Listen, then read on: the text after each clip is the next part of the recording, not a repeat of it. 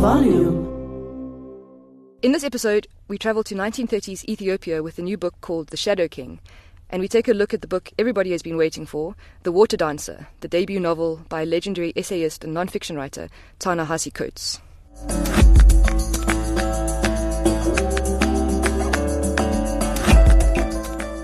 Welcome to Read This, the book show where we tell you what's hot in the world of literature, brought to you by the Johannesburg Review of Books and Volume. My name is Jennifer Malik, and I'm the editor of the Johannesburg Review of Books.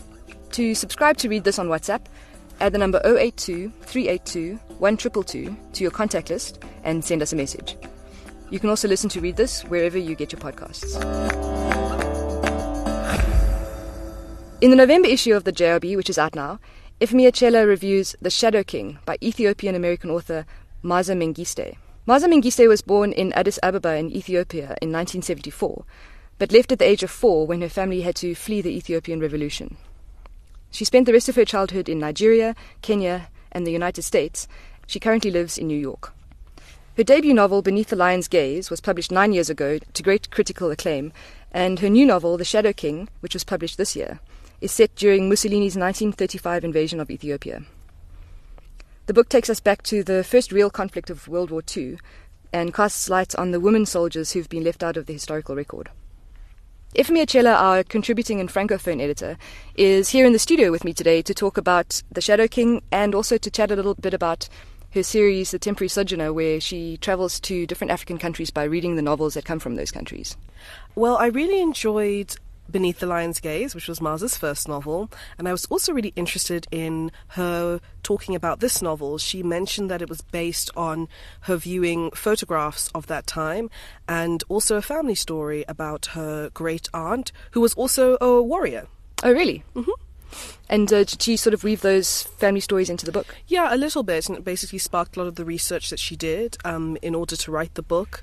And so I thought it would be a perfect choice for my Temporary Sojourner column to go to Ethiopia. In your review, you mention Bibi Bakara Yusuf, who's the legendary publisher and founder of Cassava Republic Press.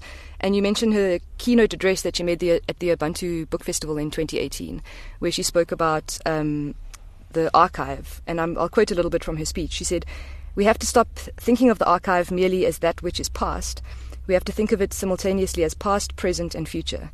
We have to think of the archive as a curation of knowledge, experience, and worlds in the now, to help order a past for the purpose of the future." And I was just wondering, like, maybe you could talk a little bit about how that sort of archive is brought through in the novel.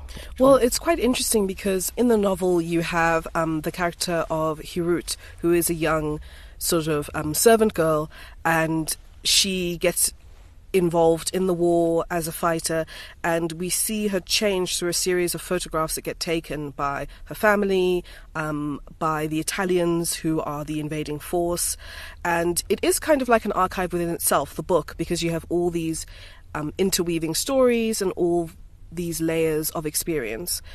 So that archival fever, which is what Bibi calls it, and that was the title of her speech, comes in quite strongly into the novel. What kind of book is it to read? Like, how would you describe it? It's historical fiction, definitely, but I think it feels very contemporary. It doesn't feel like something it's a long time ago, very mannered. I think that what's also interesting is that it brings up a lot of the contemporary issues about being seen and controlling image, but obviously in an analog context. So I think for me it was quite a quick read.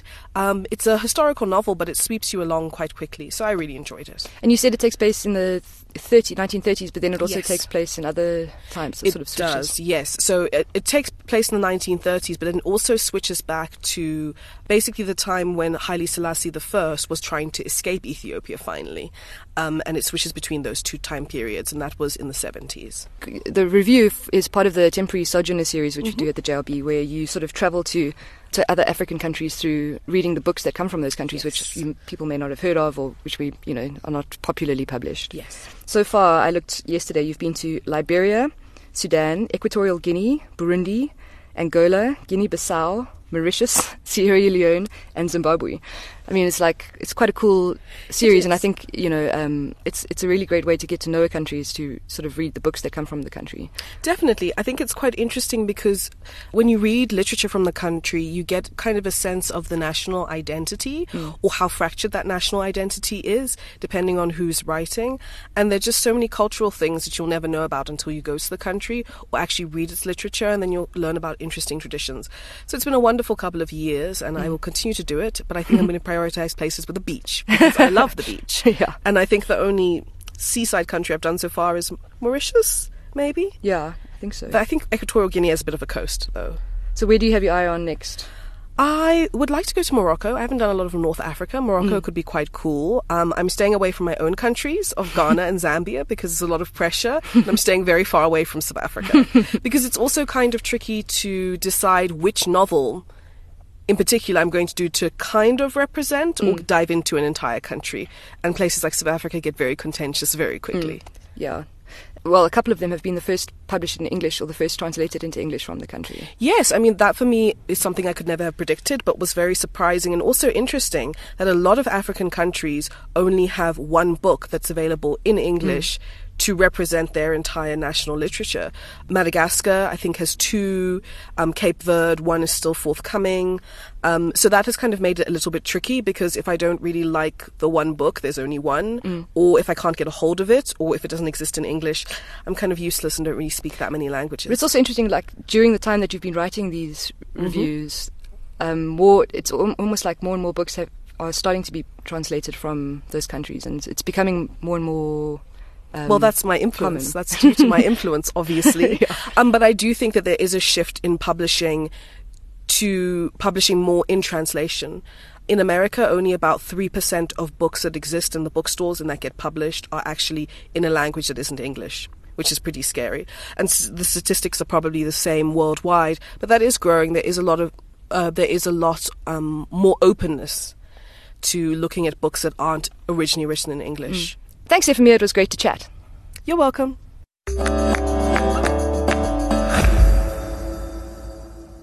Also in this month's edition of the JRB, Wamui Mbao reviews The Water Dancer, which is the debut work of fiction by the award-winning writer Ta-Nehisi Coates. Wamui himself is an award-winning writer, as he recently won a South African Literary Award for his writing for the JRB.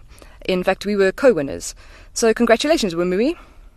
You've probably heard of the author of The Water Dancer, Ta-Nehisi Coates, because he's pretty famous for his essays and non-fiction, especially his book We Were 8 Years in Power, which is a collection of essays reflecting on Barack Obama's presidency and the election of Donald Trump, and Between the World and Me, which is written as a letter to his son, which is a book that Toni Morrison called required reading and won the National Book Award in 2015.